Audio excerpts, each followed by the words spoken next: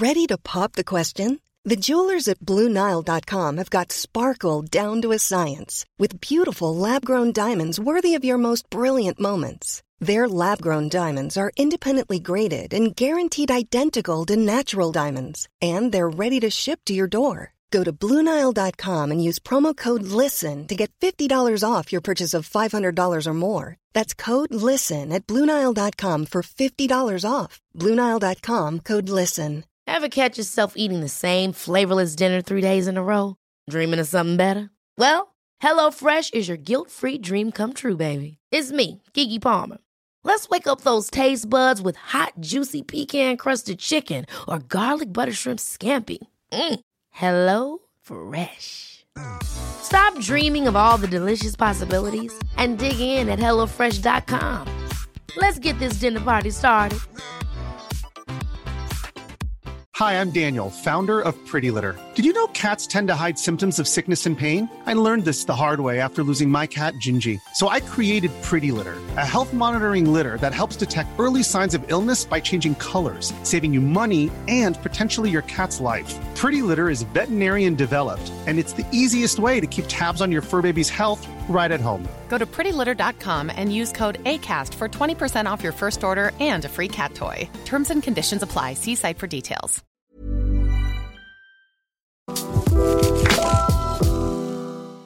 Gizzi, thank you so much for joining us. Hello. This has been a long time coming, hasn't it? It has been a long time coming. I'm so excited. I think I want to start off slightly differently today because I ask all my guests to tell me an item that represents ADHD in their life. When you told me your item over the weekend, I thought it was so relatable. I wanted to start with it. And you said your item was the YouTube logo. So could you explain what you meant by that?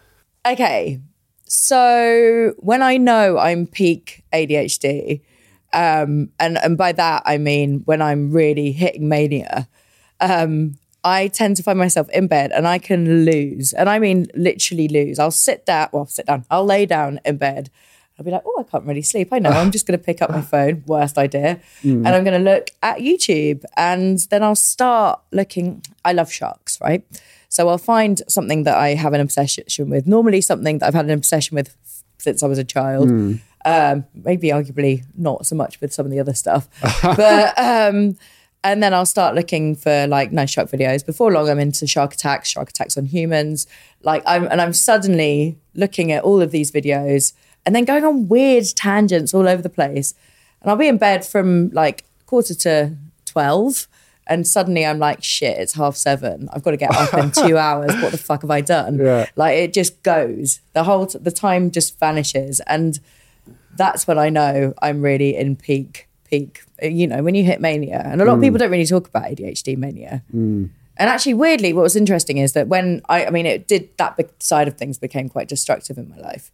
And I did go and get it checked out because I was like, this is not normal.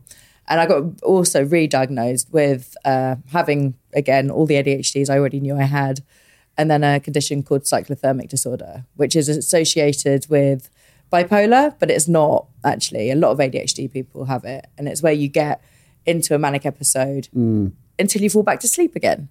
So it's quite a strange one, you know. What's a manic episode feel like? That. What I just described. You lose time. You don't know what you're doing. You have a mission, but you completely lose the hours within it. That's what happens to me.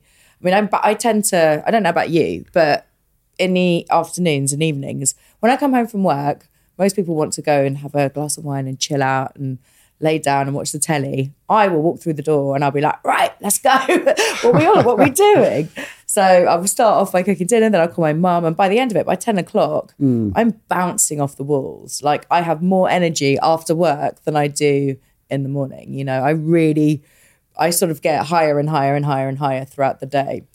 And so, medication wise, I was taking ADHD meds, which obviously are speedy. And, that's been one of the most complicated relationships I've had with my ADHD, is hitting this absolute acute mania in the evenings. And then actually the only way I can bring myself down or manage that is with benzos or sleeping pills, which is then causes a whole new I mean, what an ADHD start to this conversation. I've gone right in. Straight in. No, straight in. Well, we skip the small talk, don't we? We don't worry about that. But so if you look back into your earlier years, can you, before YouTube was there, how did you manage with those episodes back then? Film as well. I could watch comedies all night. I could, sometimes I'd get really stuck in. One of the things that he said about an item, there was this book that used to soothe me. And even as an adult, I had this book, a noddy book, that if I was feeling manic, I just get it and it would soothe me. It would bring me down really quickly. And then I could sort of like fall asleep. But distraction is weird, isn't it? Like I need the distraction to pull me in or out of things. What about cleaning? Never. Not in a million years. No. Yeah, it's funny. Loads of ADHD people love to clean. And whereas I'm like, we have our chosen interests. Yeah. That's my one that is like, whoop. But then equally, if I was cooking, I could cook for hours and hours and hours and, have no qualms with that at all. So it's probably the same sort of thing. Have you had a sense that you're different from a lot of your life? Yeah, really, very much so. I mean, when I was at school, okay, so I guess if we're looking at how this sort of thing panned out for me, my mum always used to say, when I came out the womb, I was just hyper distracted. She was like, you'd be in a pram, I'd put you in the corner, you'd be wide awake, but like your head would be somewhere else, and she'd be like, what the hell is this kid doing, Literally from like toddler age? Even in a pram, Wow. So that was kind of where it started. And then, she just knew that there'd be points where everyone else would be having conversations and I'd be somewhere else. And I guess like as a teenager at school, I remember, I have a bit of a different relationship than what I hear a lot of people having. And I want to kind of, it sounds kind of horribly conceited, so I have to be really careful in how I sort of word this. But I would be at school and I knew I'd be like one ear in the classroom and I'd be able to I would function really well through this ear and I would get everything, but my brain would be somewhere else and often plotting my life, things that would actually turn out to happen. It was weird.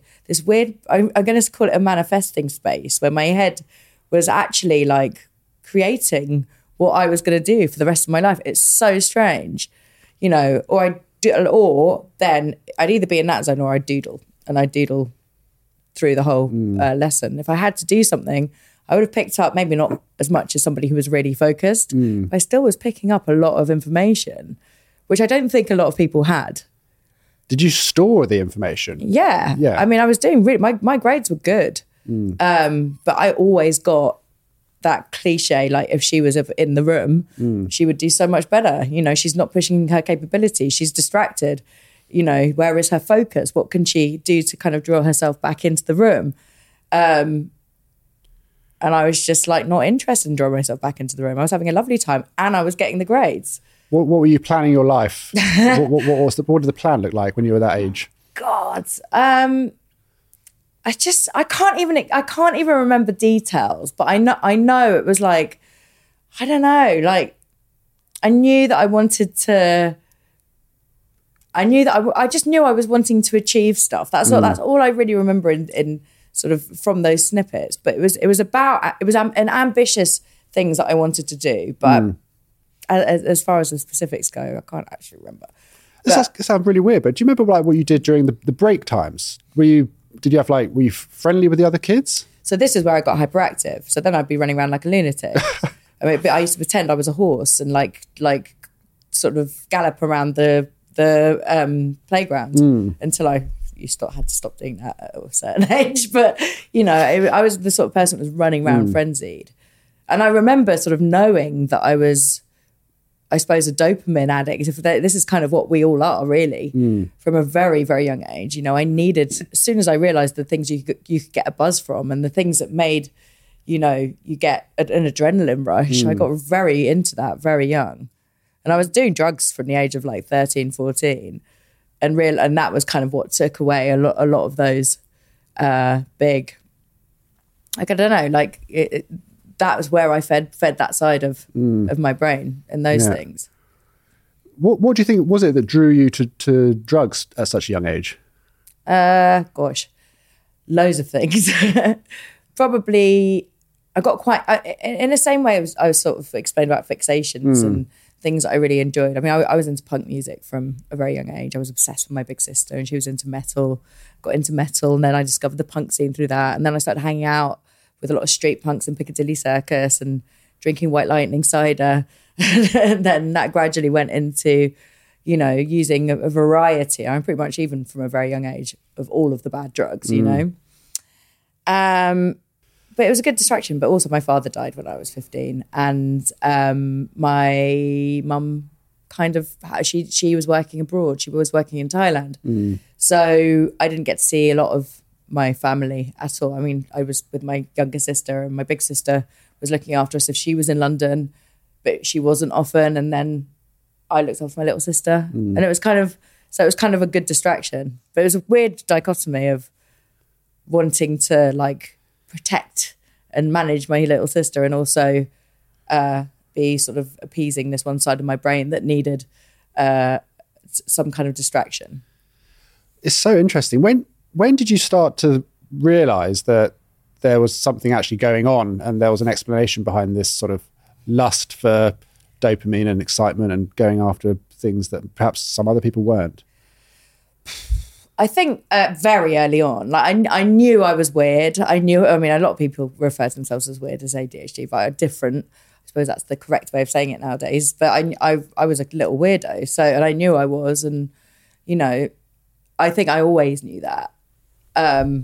Because I've always been told that I was difficult, or I was a pain in the arse, or I was like, you know, too hyper, or too, you know, I was always that person. So you could not feel those things, but they were all kind of out of my control. So I had to accept them, you know.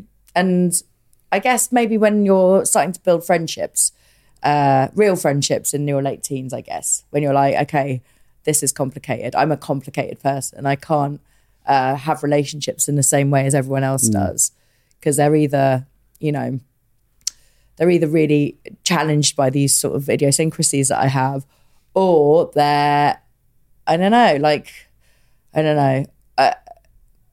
I was, you know, like I said, I've always been called the difficult one, you know. Because of all of the comments that you've had over your life, you know, saying that you're different and all this kind of stuff. I mean, you appear to be a confident woman. Are you a confident person? Yeah, extremely confident. Yeah. So that's the thing. This is what I was saying earlier. Even my attitude from when I was in that classroom, knowing my capabilities, like literally almost overconfidently. So I've been called arrogant a lot in my past, because I've got such a confident sense of self, because I don't think a lot of people have ever had to have themselves projected back at them from such a young age. So I knew all of the powerful tools that I had, but I also knew that it came with a bit of a, you know, a complex side of things, which meant difficult to have relationships and, you know, fighting a lot and being quite angry as well, you know. How was your relationship like with rejection? It's funny because I guess like my first job was modelling. So I've had to deal with rejection. Well, with family stuff, different. But in work, you know, modelling, I was getting rejected all the time, you know, that was fine. And then I kind of built up from there. And then suddenly you're in media and that's full of rejection. But I also, with each rejection, there'd be like 5 positives. Right. So I could kind of balance that in my head. I understood that you just got to keep plugging. And these are things that a lot of people don't learn young. And I was very privileged to have had those experiences, which meant that also gave me a sense of self where I was assured of certain things. I just knew that no matter what you did, if you carried on, you'd actually come out of something with, you know, you would actually get there in the end, if that makes sense. Yeah, no, totally. Yeah. So where were we? Sorry. Then she gets distracted. Yeah. Do you think you're able to differentiate professional rejection, like a modelling job not going your way, to a personal rejection, like a romantic partner or a family member? Rejection from a romantic partner is tricky. This is going to sound really awful, because I tend to be the one who does a lot of the rejecting. But abandonment is different. Like if I feel like someone's abandoned me, but that's not ADHD. That's like something that's happened elsewhere. But yeah, do I handle it worse? Yeah, Absolutely. I mean, what when I'm in crisis point, my crises are like 20 times more explicit than what I feel like everyone else is dealing with. Is there something? Do you know where that abandonment comes from? That side? Yeah, completely. I mean, but that that's to do with my mum vanishing off the face of the earth, my father dying. My father, before he died, had moved to a different country. And we didn't really hear from him until he came home to die. How old were you when he left? He left when I was about 13. Okay. So all of the naughty sort of stuff that went alongside with the ADHD kind of came probably from those things as well, which is also something which I find really interesting, because you've got your sort of your build of your brain when you're a neurodivergent person, then you've obviously got the things which affect that through your daily challenges, you know. What do you think are the main challenges that you come across with your ADHD traits? Anger is Anger's the one which I struggle with the most, because I've also been diagnosed with ODD, which is oppositional defiance disorder. Yeah, I'm fascinated by that. Can you explain what that is? So it's really I'm not very good with authority. If anyone tells me what to do, it's like, and also the problem with it is, this is the arrogant side of me, often I'm right in everything. So, and I really am. And so I think because I have this confidence of self, sense of self, also, even if I'm wrong, the path that I want to achieve tends to be the sort of very clear vision that I have, whereas other people might not see it. And if I don't get to do that, I become very explosive. Also, if somebody, I don't know, how else does it happen? Yeah. The only other times that pops up is when I've been abandoned or feel like I'm being abandoned.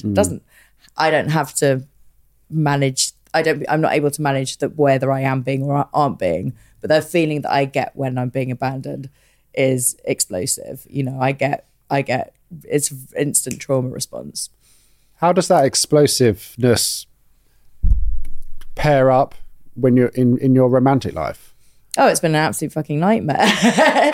But also because I think the men that I've chosen, because I'm this dopamine addict. I'm sure it's quite common knowledge that all I tend to do is go out with rock stars. So that's not that's not always going to be a good shout when it comes down to, you've got these two very strong-minded, creative people who, but yeah, it's interesting. And also it's having to work out where your culpabilities, your responsibilities are in this, and what are the things which are enhancing those feelings. And I have taken drugs for like 25 years. I kind of like put all this to side only in the last couple of years where I got sober. My boyfriend is sober. I drink now, but I've really got a handle on that situation, because while I'm an addict, I sort of feel like my requirements for drinking and drug taking were definitely appeasing a sort of more something which I can manage, whereas, my boyfriend, for example, is a, he still needs to go to AA and things like that. Whereas I feel like I have got a grip on that stuff. But I think I had to be, but the reason my relationship works now is because we've both taken a very responsible look at all of our internal fuck ups and worked on them really hard. And that's what's made it work, because we've loved each other that much. Now, most of the time it's hard.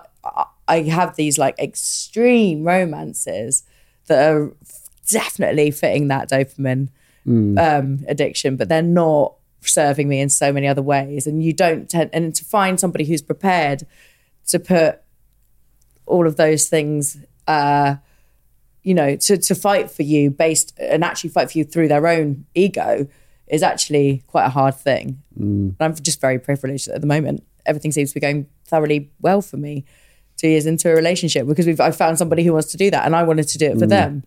Yeah. But that's culpability. That's like having a big slap around the face and going, I want to be with this person enough to sort my shit out. It sounds like you really complement each other. And I suppose as you get experience and you can draw on past relationships, and you can really appreciate the value in understanding and awareness of how you are with people. Completely. And it sounds like you brought that into your current relationship. Yeah. And it's going amazing. We had to break up for it to work. We had to go away and both get help for it to work. When we broke up, I didn't know it was going to work. But what we did was so powerful individually that by the time we got back together, we were like, we're not fucking this up again. Plus the way, which I won't tell you, that it exploded in the end was so dangerous that we couldn't go back there, you know. But it's funny because I've probably been in the most toxic relationship of my life with the person I'm feeling the most stable and safe with. So we had these 2 separate relationships. First 3 months was like, whoa. And now I'm like, hey, you know, I'm calm for the first time in my life.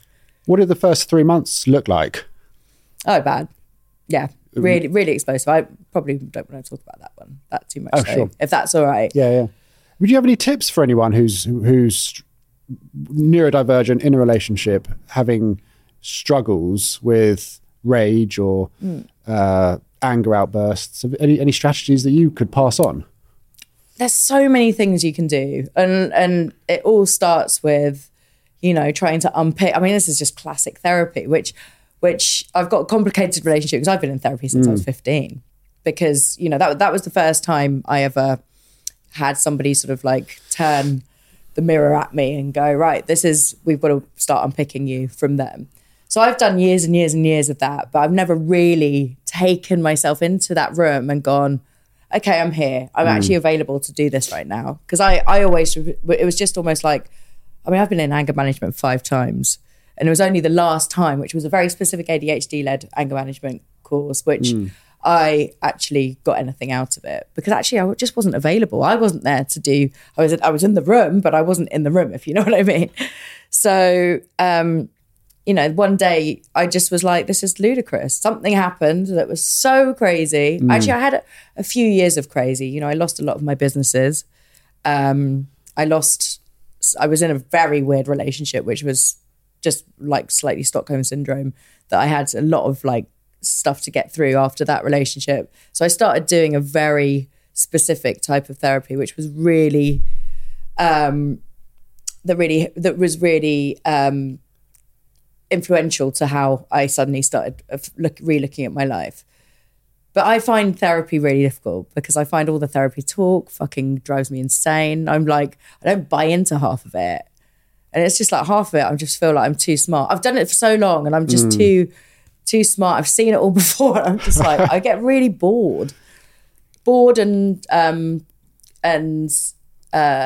despondent about it all. What sort of, I mean, it's obviously very individualistic. I've never had therapy, but it's something I'm thinking about. And I just wondered what it looks like for someone who's been there. So this is why I have a problem with therapy. A lot of the time you walk into a room and somebody's trying to find, we're calling it unpicking, right? They tries to take your life and break it apart to find out exactly why you have these responses, right? And often you have to go through looking at what your parents did. Okay, so your poor parents get all of the shit, and most of the time they probably deserve it a little bit. But what I feel like is that they don't force the responsibility back onto yourself.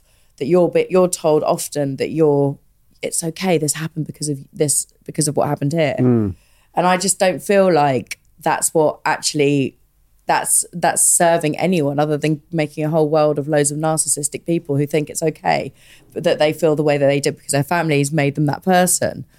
Now, I want to be responsible for myself. And yes, of course, you have to look at that. But every time you restart with a therapist, that's where you go. And so I've had to restart with a lot of therapists, and I've had to go back to my family stuff a lot. And I just switch off at that point, which is really terrible, but it's the truth. Is there anything else you do that helps you really build self-awareness and manage what you consider to be like the struggles that come with your condition? Well, medication, first and foremost. You know, when I got diagnosed with ADHD, I was probably 25, first of all. I'm 44 now. So actually, no, I wasn't 25. I was about 28. I'm 44 now. So it was a long time ago. No medication at all. And then started to have a few problems. Like my anger was becoming a real issue. And I think my anger was getting worse because I was busier. My career started to come up. I was going all around the world filming, you know, TV, like cookery shows, documentaries, and also my investment in a lot of these things is I am completely invested and I want to be part of the production team. So it wasn't just me showing up as talent. I'd be in all the sort of pre-production meetings and in the edits and all of that. So my time was getting consumed with all of this sort of work and added work. And then I'd still be, because as an ADHD person, I'm sure you're the same. You're really good at ideas. And so I'd be creating ideas and trying to come up with new shows at the same time. Yes. And it's like, you know, your head is completely consumed. But that's the great thing about ADHD people, is that when they are entirely focused, we have this hyper focus, which makes us capable and superhuman and able to do all these things that, you know, but it does get on top of you. It does burn you out eventually. So anyway, went back in and was getting more and more angry and irritated. And I was feeling that people who I was working with couldn't keep up with me, or I was getting people getting annoyed with me. And it was just suddenly it became fairly explosive even at work. And then I got re-diagnosed properly with actually, you know, knowing that we had well, it was in those days. See, I don't know. I don't know what actually it comes across as now, but I was told I had 3 types of ADHD, which was hyperactive, distracted, and combined, right? But now I think you are either combined and you have both of the two, or you don't. So back then it was 3 types, but I think it's now like 2 types, or you are combined. So, and then when I went to start having therapy, there was a woman there. She was like, "Look, we're working with a hospital," and I can't really remember the name of the hospital. Classic. But they're doing sort of proper clinical trials. Right. We were looking for females with ADHD. Do you want to come on board? So that was really interesting. I was like, fuck yeah, this is really cool. This is the sort of shit I can get behind. So that became really interesting for me. And I had loads of things, you know, I had brain scans, I had my blood taken. I was like put on all of these mad things where I'd be having conversations with people for 2 hours and they'd send me on these weird tangents to see, just having a chat about how I would react and respond to them while I was having my brain scanned and stuff. So it was really interesting. So I felt really like I saw a lot of how this works, which again, huge privilege. And then I started getting put on all the medications. So I trialed about 6 of them, but obviously they were all in, you know, all the classics, Ritalin, Adderall, in different combinations and varieties of strengths and things. And then was on Elvance for quite a while. And, you know, all of these things were great. They worked for me. In a short period of time, they all worked for me. And they have been entirely helpful in certain parts of management. But I find that because you know, and I don't know about you, like I'm never the same day to day.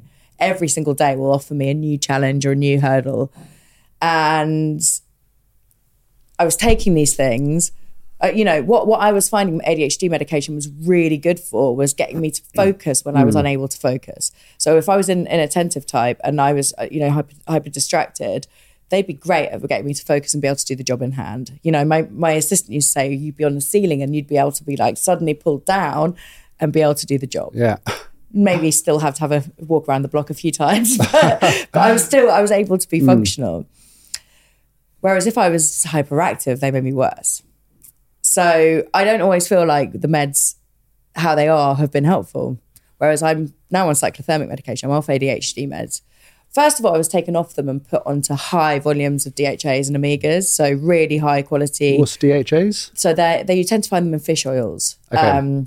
So they are I see this is where my ADHD doesn't serve me, is because I'm not massively interested, so I haven't obtained information. What I do know is that they are really brilliant for helping your brains. But the high volumes can work in a way that they stabilize your brain in the same way that the ADHD medication does. And so I was taken off the meds and put on like 2.5 grams of fish oil, which is an extraordinarily high amount. And they really did help, you know. And then eventually I was taking, very early on, taking lion's mane, which I think is one of the most brilliant things you can do for your brain if you've got an ADHD brain. Lion's mane is being used in things, trials for dementia and loads of, you know, extreme Parkinson's and things like that. So it's the real deal. But I also then started taking a lot of psychedelics, and psilocybin was really helpful to me.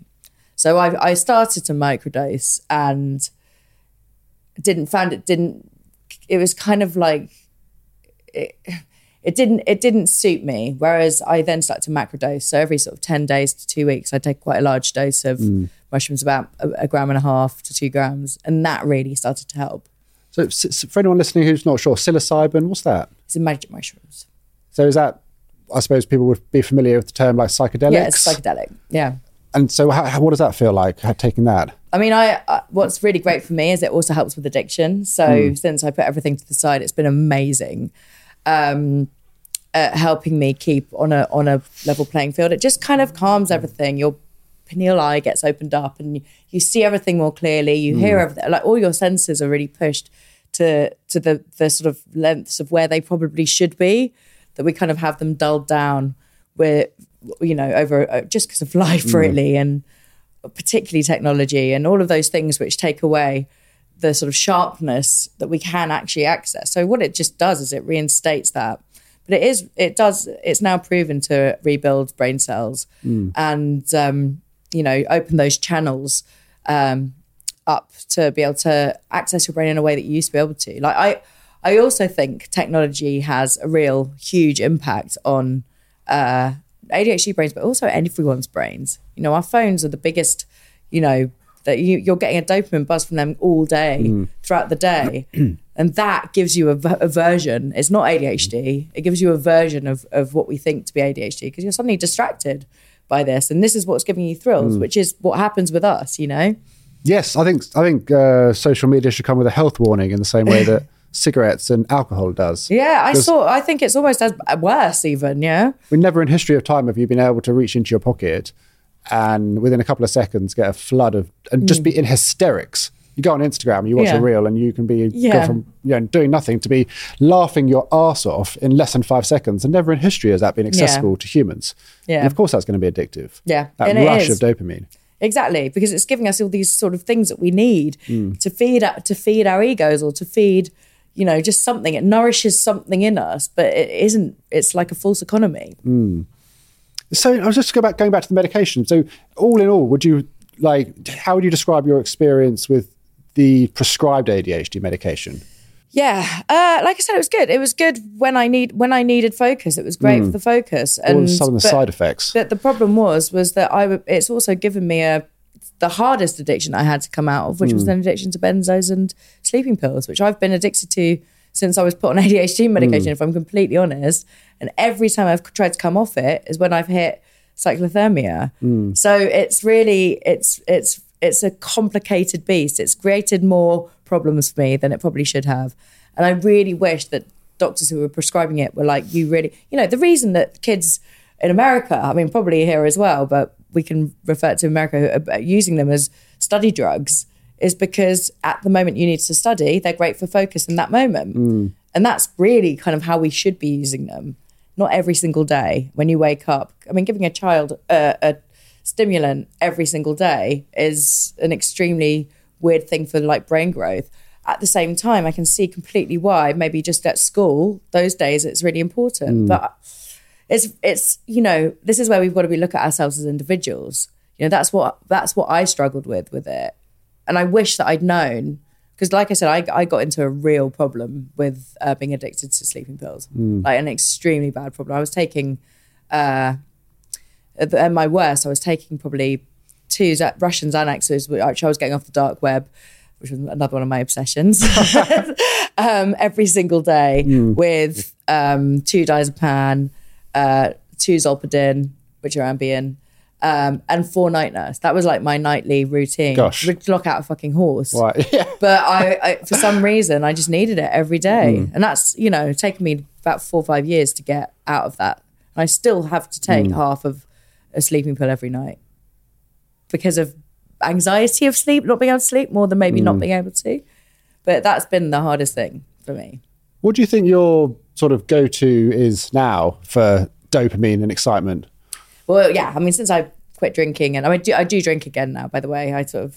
It's been a sort of 2-year journey of trying to work out exactly what my relationship is with all these things. And alcohol was never my problem. Drugs always were. So I drink alcohol when I'm eating food, maybe once or twice a week. I'll have a martini and a glass of red wine, and I'm very satisfied. On a weekend, I might have a Bloody Mary and a glass of wine, but I'm fine with that.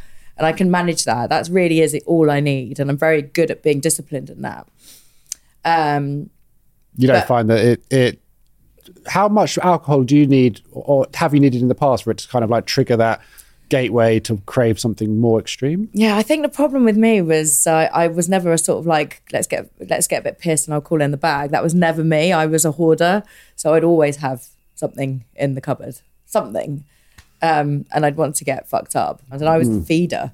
I'd be like, oh, everyone come round to mine because I've got shit stacks of stuff. So that's actually been, since putting that aside, which has been a good couple of years now, I am very into funfair rides. I mean, like you, we both live in Brighton. Yes. I mean, I live in London half the week and Brighton the other half. And me and my boyfriend have because we're really into the pier and going on the waltzers. It's like the best buzz ever. And also running around Brighton, like we're jacked up on like popcorn and candy floss and sugar. Like we live there because it's fun.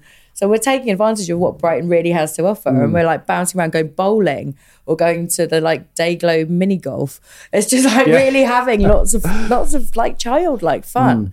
And it's been brilliant. And, this year I'm vowing, because unfortunately the medication I'm on for cyclothermic disorder, which is the best medication I've ever been on, by the way, it's the one thing that has completely stabilized me as well, over any ADHD medication. And it is more of a sedative. It's actually an antipsychotic, which sounds really terrifying, but you take it in such small doses. It's not, it's used to treat everyone from people with cyclothermic all the way through to schizophrenia, right. So just quickly, what's cyclothermic? So cyclothermic is, as I explained at the beginning, it's when you have ADHD and instead of calming down throughout the day, you get more and more buzzed. Right, got you. And you can spiral out of control into a cyclothermic space, which is it's an acute mania. And it's, I sort of know I'm in it. And I think that's the difference with bipolar is a lot of the time you don't know you're manic. Whereas I kind of do because it's like I'm on drugs and I'm not, and it's like having to suddenly, like I said, I'll get into bed and instead of being able to sort of put myself to sleep, I'll be like doing everything I can to stay awake, and getting into these like absolute, fully focused holes of something I'm interested in. So those meds have been brilliant, and they've managed the ADHD symptoms that I need because despite having combined type, I really have more of a problem with being hyperactive. So that really does sort that out, and it makes me be able to sleep, and it makes me be able to calm down in the evenings, and it's it's really changed my life for the better. Oh, congratulations on overcoming an addiction. I think I've spoken to so many people. There's such a big overlap between ADHD and neurodivergence and addiction, and I've certainly been on my journey with it. You've been on your journey. So I think you've clearly got that in your past and you've overcome it and you've got an awareness of it. So I think that's, to be applauded. Yeah, you have to. And this is what I mean about responsibility and culpability in your own self. Like there is no doubt that these things exasperated every single one of my symptoms. There's just no way they didn't, even though that it was part of a symptomatic thing anyway. It's kind of like we are searching for these acute buzzes, and so you do end up finding yourself into these in these sort of situations. But everyone I know who's got ADHD, pretty much, I mean, this probably says a lot about my social circle, has got problems with addiction as well, and it just seems to come hand in hand. And if it's not an addiction that is like societally looked down upon, like a drug or an alcohol or something, it's generally another addiction. Yeah. Whether addiction to a person or sugar absolutely. Or computer games. Fixations as well. It's like there are addictions which bring fixations, And also weirdly, these addictions create some kind of comfort as well. Yeah. Because they're probably the thing that you've used early on. I don't believe in masking. This is a lot of the time I see this language in ADHD, and masking is the one thing that I just don't buy at all. Like you've got to remember, it's a hyperactive, it's an impulsive disorder, right? You don't have control over your impulsive. So I've never really understood how somebody can manage their disorder by masking. Like I have no control over myself. Like that's the whole point in ADHD. I definitely think we go a bit weird and internalize things, but masking, I'm not sure if that's even possible. I know it's never been possible for me. But we do have coping mechanisms, for sure. Definitely, yeah. I think I can see, I definitely, for example, I think I'm autistic as well. I haven't been diagnosed yet, but I'm on that process. And I think there's some situations where I definitely force myself in really consciously to be something that I'm not feeling like in that particular moment. Yeah. But that contradicts sometimes my ADHD, which is very impulsive. Yeah. But that's, you can remember, masking is something that was created for the autistic people, right? It is a very autistic thing. It's not an ADHD thing. Right. So, if you do find out you are autistic, then that would explain those things. It's only recently, and because of the internet, been brought into the language of what ADHD stands for. And that's where there are so many, because there are a lot of people who are both autistic and ADHD, but I think first and foremost, you would be autistic. I have 2 nephews that are autistic. One of them goes to special school, and he's not what you would consider very autistic, but he's sort of mid to kind of quite autistic, and he still has to go to a special school. When I look at people like that, and the ambition for what they're trying to achieve in their life, and what my sister as a parent is trying to achieve for her son's life, and then you've got people now hearing these words and the buzzwords that run alongside them. And this is not about me trying to diagnose anybody around me or be a gatekeeper for anyone around me, but I can't help but get frustrated where people are learning how to diagnose themselves from the internet, or seeing these, I get about 20 different ADHD quizzes popping up into my social media every day now, because it's obviously something we're following, we're both interested in. I get them the whole time. And they're a crock of shit. None of them mean that you've got ADHD. They've just got certain things. My friends go, I walk into a room and I forget what I'm doing. I'm like, every motherfucker has that, and show me someone who doesn't get that once or twice a week even, not even in their lifetimes, weekly. That is just being a normal person who just is forgetful because we've got busy minds. It doesn't make you ADHD. It's just like these kind of ways. I fell out with my best friend of my whole entire life who believes she's autistic. I don't believe she's autistic, but who am I to tell her that? But I really don't. But I think we've got to be responsible as well for the other people who need diagnosis. We're in an epidemic at the moment. There's way too many people trying to get diagnosis for something why? What do you want out of this diagnosis? Are you extremely ill to the point of needing this to save your mental health? Like absolutely save your mental health. Because if you're not, then, clear up a place on that list that's now 5-6 years long for somebody who desperately needs it. Like I would even question anybody who needs their sort of autism diagnosis. Do you really need it? At our age, how old are you? I'm 35. Yeah. I mean, we've survived up until now, right? It's the things that make you want to die, maybe, that our age that we should be pushing ourselves into. And if that is the case, of course, you go for that. But if it's just, I don't feel completely right, I can relate to some autistic traits, we're holding up this space now for people who desperately need it. And my nephew is somebody who's not getting the help he needs because of this list being consumed by people who are reading that they think that they have ADHD and autism online. And I'm not pointing at you, by the way. This is just like me using you as an example for everyone else, No, it's interesting. I think, I agree. I think the masking is it's more in line with the traits of autism. Of course it is. I think but I think it's very difficult to say somebody is ADHD, but then say that they probably do also have autistic traits. Like, I think there's lots of studies that show a Venn diagram between like ADHD people and autism, and there's a huge overlap. Most people with ADHD have autistic traits. You're first autistic though. I don't think it's the other way around. Like that's how I see it. Autism is a far more complicated beast. Yes, it's spectral, and yes, but I think one of the complicated spaces with autism is now they've taken away Asperger's, which doesn't, you're either mildly autistic or that Asperger's isn't really a condition anymore. And that's a shame, because that really would be like ADHD with Asperger's traits for me is such a clear space, which is what I feel like a lot of my friends who feel like this probably sit in that spectrum, right? But it's not there anymore. And unfortunately, the second you go onto that fully autistic spectrum, even if you are very mild, you're still taking needs from somebody who is mid or extremely autistic, all the way to extremely. And that is a frustration for me, because being extremely autistic, unfortunately, it is a disability. It sits into that space. So it's, my nephew would be considered to be disabled, even though I feel like he's functioning in so many ways, but he cannot go to a regular school. He cannot function. He's got no friends, not one friend. You've got friends? No. Yeah, I'm your friend. I don't believe that. No, I really struggle to make friends. Yeah. I mean, I think my neurodivergency enables me in many ways, but I think it holds me back a lot. It's nearly killed me. I've really drank myself to death. I can't. The anxiety, I'm incredibly good at hiding it. If anyone were to look at me from the outside, they think, oh, he's made a success of himself. He must be all... Oh, I agree with that, by the way. But behind the scenes, there's often... I had a panic attack last week. I didn't tell anyone.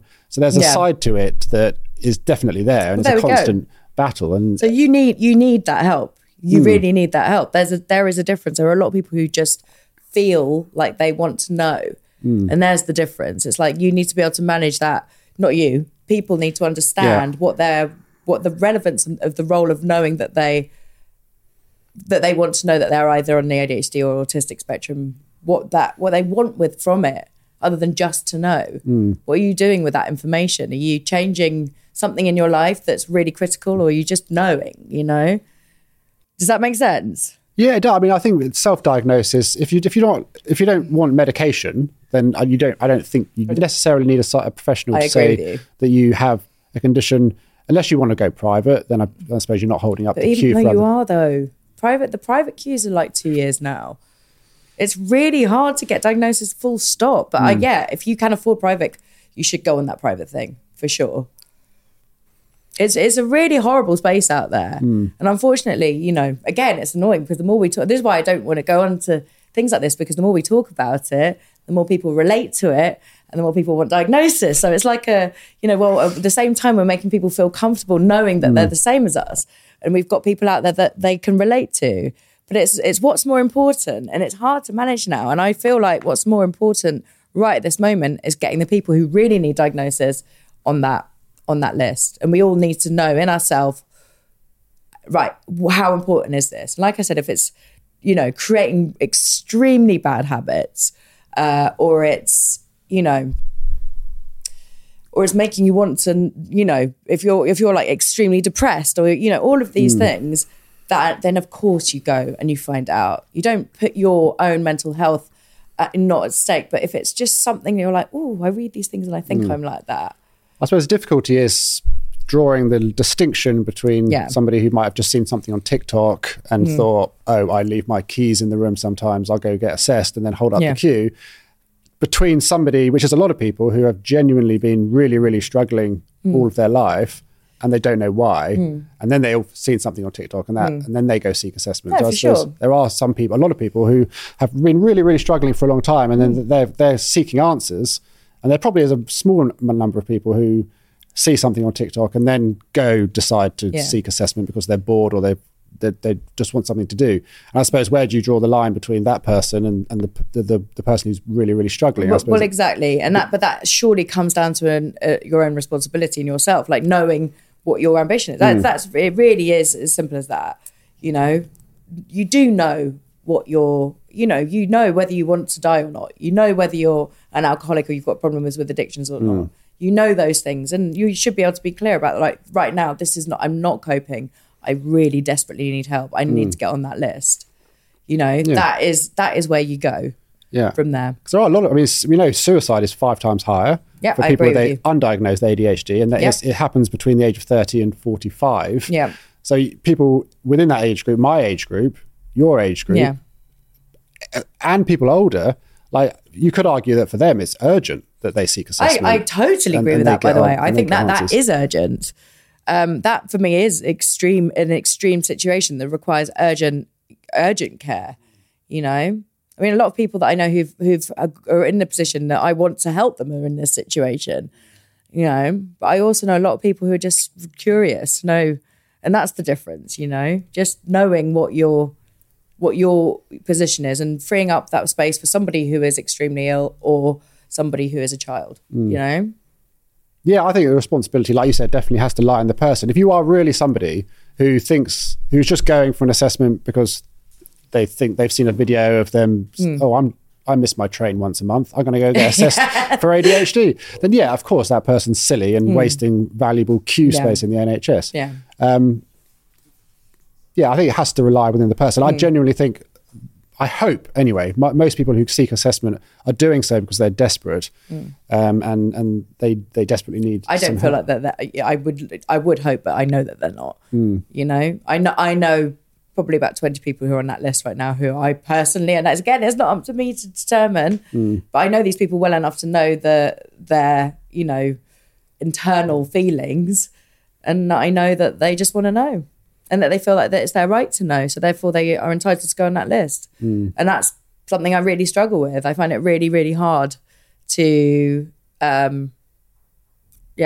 And I've been, it's something I've said out loud before. And it's the reason I don't want to do these sorts of things is because it upsets people who want to be part of, there is a crew out there for ADHD people as well. It's cool. Young people think it's cool. People who are a lot younger than us think it's cool. So they will want to get on lists, and that's it. Not all of them. There is a lot of people out there who just want to be diagnosed because it's a cool, creative thing to have. Yeah, I mean, it definitely has a certain... What do you think when people say it's just a trend? Because going on from what you just said, I agree. A lot of the social media content has kind of shaped it into something that's kind of a cool label to have, and therefore probably is enticing a number of people to go and seek that assessment because they want that label. Well, there is also the fact that in the DSM-5 that it's not really a condition. That doesn't mean it isn't a condition, by the way. That's just in the one book which tends to hold all of these mental health and neurodivergent lists of what actually are things. It's in there, but it doesn't really claim it to be a real condition. I mean, this sort of goes back to the fact that there is an alternative condition out there, which is this dopamine addiction, which gives off the same feelings and the same vibes. It affects your attention. It makes you hyperactive. It makes you panic. It makes you have huge anxiety. It gives you self-doubt, self-worth, like lack of self-worth. You need it because it's an addiction. You are constantly getting the appeasing feeling that you get from something that you're addicted to. Now, I think 90% of people who might think that they've got ADHD probably have this. It can send you crackers as well, by the way. It's not just about, it's an extreme thing, and it can send people, mad. And it also sends people into that sort of, it's opening up another can of worms, which I probably don't want to go into too much, but things like BPD and bipolar and all of those things, which are less how your brain is built as a neurodivergent person being built with a completely different brain. Let's remember that. Real ADHD and autism and dyslexia, your brain is a different creature, right? We're built completely differently versus what addiction to dopamine actually does to you. And I think that we've just gone through a huge trauma in that we've had COVID. And I mean, I was petrified at the beginning of that, like absolutely petrified. Then you got to the point where you weren't allowed out and everything runs off our phones now, So there is no way that this is not a thing. There's no way that this is not a modern problem. Do you know what I mean? It's like... Yeah, definitely. I mean, I think there's life events that happen that can trigger the traits that you associate with ADHD. But we know ADHD, the traits have to be persistent throughout your entire life, and they have to cause significant distress for you to seek a diagnosis. And of course, things like COVID would have made people... the cost of living crisis right now. Yeah, exactly. So many things. We are in this point in life where there are these constant traumas. And within the constant trauma, most people would say, if something awful was happening in your life, you need to get away from it. So take yourself away from your phone. Now, we can't do that. My life runs out of my phone, literally runs out of my phone. My businesses run from it. I can't I can't remove myself from that. And it undeniably, even as an ADHD person, it undeniably affects everything. So, I'm definitely worse for it. Now, what I feel like is there are a lot of people who I don't feel like are neurodivergent, but they do have all of these symptoms. But it's tricky though, but what is the conclusion for that? What is the solution? Well, it's not being diagnosed as ADHD and going on ADHD medication, but it is probably some specific type of therapy. Now, how do we judge what is what, particularly in the current sort of crisis for ADHD, when your diagnosis is all based on a list. You look at my diagnosis, which was based on, brain scans and being plugged up to machines while I was having a conversation, that and blood being taken, those are the differences. There isn't the funding, there isn't the time to do this with everyone. So it's got to be a generic list. Yeah, I mean, it's a very subjective diagnosis, right? Yeah. And I had a psychiatrist, one of the leading assessors for ADHD, sat where you are. He said he often has to, people come in really excited because they think that they've got ADHD. Yeah. They've seen something, and he has to tell them, you don't have ADHD. You've got I love this guy. BPD, or you've got social anxiety. Yeah, social anxiety is a huge one. He said often the traits of social anxiety. He said if you can be in a social situation, be incredibly anxious, incredibly forgetful, incredibly impulsive, these are all responses to social anxiety. But if you're sat at home and you're able to watch TV calmly and function at home, then you probably don't have ADHD. Yeah. It's probably just very circumstantial traits because of an anxiety response. Yeah. He echoed what you're saying. I think there are lots of conditions that mirror the traits of ADHD. And when you've got the amount of content that you see on social media that's almost making it, in some cases, a trendy condition to have, then you can see why so many people are going to come forward and see those traits in themselves. Yeah. Well, I mean, look, the internet and social media make sort of simple sort of short-sightedness of so many things, whether it's a diet. We all, rather than being told to eat less calories and have a sort of low GI diet, which is probably the most sensible thing, we're told to eat like cannibals or, go on this macrobiotic or just drink broth or fast. All these things are so extreme. And for some reason, humans prefer the extreme solution because it's sort of clear cut, but it's not really. Whereas we're all individuals. Everyone has different requirements. Everyone's going to have different tics. Everyone's experiences are different. These one sort of size fits all solutions, which is now what ADHD has sadly become. When we know how complicated ADHD is, it's not about one size fits all. It's really it's really complicated. Yeah. That's incredibly nuanced. You've seen one person with ADHD and you've met one person. It's such an umbrella diagnosis, right? It almost sort of loses meaning in a way. It's a neurological disorder that shows up through traits of restlessness, forgetfulness, impulsivity. That's kind of the headlines. Yeah. And if you tick enough boxes, you'll get it diagnosed. And so loads of people will have ADHD, but it's because it's such a vast umbrella of a spectrum, then it just shows up so differently in so many people. What do you think the solution is then? Because I'm really intrigued. I wish that we knew that. It's like, what is the solution for this?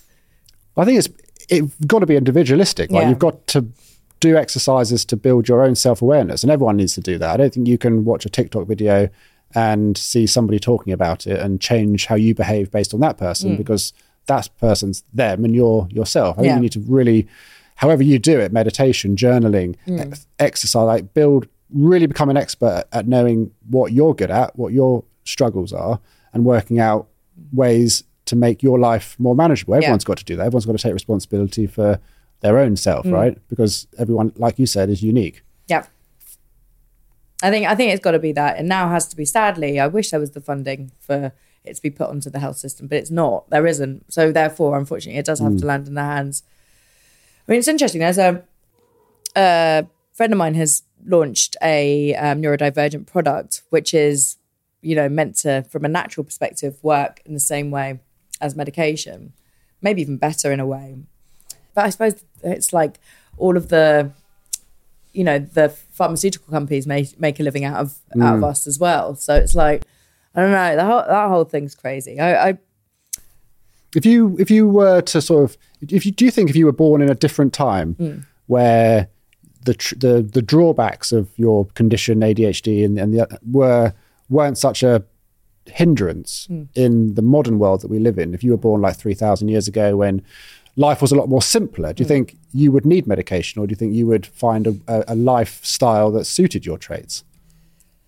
That's a good question. I wonder if We would just be slightly weird people, wouldn't we? That's what it would be, and we'd probably just have to fit in. That's what's happened up till now. Do you think you would be the hunter? Yeah, definitely. I mean, that's one of my super skills is that I have no qualms to, when everybody else is scared of a situation, I'm the first one up front on that. I've been in positions where people have been having fights and I'm like right in there holding two like 6'6" men apart because I don't have that fear. It's really weird. That's a very true point. I think that's what we probably were built for. I think that there is a reason why people are neurodivergent, and it's working out. Some people are great with numbers, and that's why their brains work that way. Some people are great with facts and figures, and that's why their brain, our neurodivergence is there for a reason. It's not just a default. We're here because there's something that we were put into our tribal groups to be able to achieve. Yeah, definitely. I think there's an evolutionary point to ADHD. We'd be chopping down the trees. We'd be overlooking the camp, staying up all night, making sure everyone's safe. Yeah, we'd be hunting. So true. Well, exhausting. No, still exhausting back then. Yeah. I'm already tired. Maybe not analysing the stars to work out, but no. There's a section where I asked the community for a woe, the washing machine of woes. Right, come on. And I'm going to read out this week's woe and see if you relate to it. And we'll see what it says. This one's quite funny, actually. ADHD should create a service where we swap our hobbies for a few weeks so we don't have to buy new stuff. Wow, that would be sad. I'd be really bored. Are you a big shopper? Well, I'm better at it now. I used to get a really big idea, like, okay, I'm going to be into puzzles, or I'm going to buy a new and I'd spend a lot of money on something and then lose interest in it. Yeah, sometimes never use it at all. Never unbox it. Yeah, same. Yeah. I'm like that. I've been to so many boot fairs. I bought the Walking Dead board game for like 15 quid, and it's still got the plastic wrapping in it. But if we had this service, I could put it on there and swap it for someone else, and then that 15 quid wouldn't go to waste. I got my nephew, the one who's autistic, because we're both obsessed with sharks, and I got him this Jaws board game. And honestly, within about 10 minutes of opening it, we were like, this is too heavy. It's a board game. We were like, I'm out. But now there's things that I want to do. So I have another problem where I'm second guessing whether I will or won't use them now. So that I agree. I'm in a better place now. I know that it's a sort of manic shopping experience that I tend to be getting kicks from. But what I now do is I really want to start badminton. I've wanted to start badminton every year for the last 10 years. I went to Lillywhite's yesterday. I was like, look at badminton rackets. And I was like, right, this is the one. And I was just standing there holding this racket going, but do I? Am I going to use this? And then I put it back. Even though I really want to start badminton, I really want to start. But I just can't. I can't commit to it now because I feel like, I'm probably not going to do this. But I've got to do it. I want to do it. So it's stopping me doing the things I want to do. So it's gone from one way to the other. So do you think you've been a victim of the ADHD tax? What is the ADHD tax? I never quite know when people talk about it. Forget to pay parking tickets so they double. Oh my God, all my businesses are fucked up because of this exact reason. I make enormous mistakes. I had to bail out my business and I took a loan out against my home and then didn't even realise, even though my accountant should have probably helped me here, but I didn't even realise that in taking out this loan, I ended up getting a huge tax bill for both on my personal tax and then on my corporation tax, to the point where it actually killed my businesses. And it made me have to, I'm now in an enormous, obscene amount of debt. So yeah, it's really, really fucked me over. So not even in a little way, but in a major way. I never pay bills. I live there unless I had an assistant. The one thing I do have, which is a brilliant thing, but I haven't been able to afford it because I fucked my businesses up in the last 18 months, was I had an assistant who was the best thing ever. And she was we doubled with each other and she got shit done that I couldn't do. And that was a huge privilege, because like I said, I've had no money in the last few years. So, but that was why I was able to achieve, was I had somebody going, right, these are the things, you're sitting down, I'm holding you down until you sign this contract or until you pay this bill. Yeah, it's good. It's almost like a body double. It's body double, exactly. One who is not neurodivergent, who makes you do all the non-neurodivergent stuff. But I don't have that anymore. And that's hard. It really does make a difference. What's the most impulsive thing you've ever done? Oh, God. so many things. I wouldn't even know where to start with that. Probably spent a good amount of money going to a business I didn't really want to go into. And I think deep down, I probably knew that. And I was just like, oh, fuck it, I'm going in. If you could describe living with ADHD, what would you say? It's a roller coaster, isn't it? It's an absolute ride. But it's a wild ride, but it's something that we spent a lot of time talking about the mad side of it. But the good side of it is, I have a very fulfilled life. It's never boring. I'm constantly wanting to educate myself. I'm constantly wanting to move forward. I have focus. I have focus in places when I really want it. I don't in other bits. I'm very. The more I could get to control it, the more satisfied I am with my life. And I think a lot of people have very unsatisfactory lives. So I'm very, very pleased with myself for that. Oh, that's amazing. Gizzi, thank you so much for today. That was fun. See, I wasn't that mean, was I? No, you weren't actually. Yeah. No, you were perfect. Thanks, Gizzi, so much. Cheers.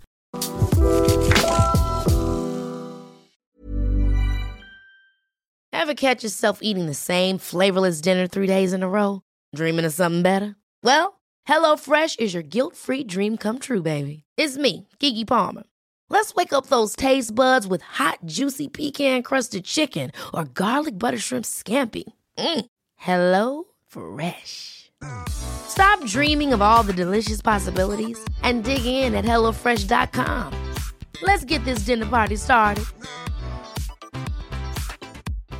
If you're looking for plump lips that last, you need to know about Juvederm lip fillers. With Juvederm Volbella XC and Juvederm Ultra XC, your lip look, whether it's subtle or bold, can last up to 1 full year with optimal treatment and no additional maintenance. Find a licensed specialist and see if it's right for you at Juvederm.com today. That's JUVEDERM.com. Add fullness to lips in adults over 21 with Juvederm Volbella XC or Juvederm Ultra XC. Do not use if you have severe allergies or a history of severe allergic reactions, or if you're allergic to lidocaine or the proteins used in Juvederm. Tell your doctor if you have a history of scarring or taking medicines that decrease the body's immune response or that can prolong bleeding. Common side effects include injection site redness, swelling, pain, tenderness, firmness, lumps, bumps, bruising, discoloration, or itching. As with all fillers, there's a rare risk of unintentional injection into a blood vessel, which can cause vision abnormalities, blindness, stroke, temporary scabs, or scarring. For full, important safety information, visit Juvederm.com. Mom deserves the best, and there's no better place to shop for Mother's Day than Whole Foods Market. They're your destination for unbeatable savings, from premium gifts to show-stopping flowers and irresistible desserts. Start by saving 33% with Prime on all body care and candles. Then get a 15-stem bunch of tulips for just $9.99 each with Prime. Round out Mom's menu with festive rosé, irresistible berry chantilly cake, and more special treats. Come celebrate Mother's Day at Whole Foods Market.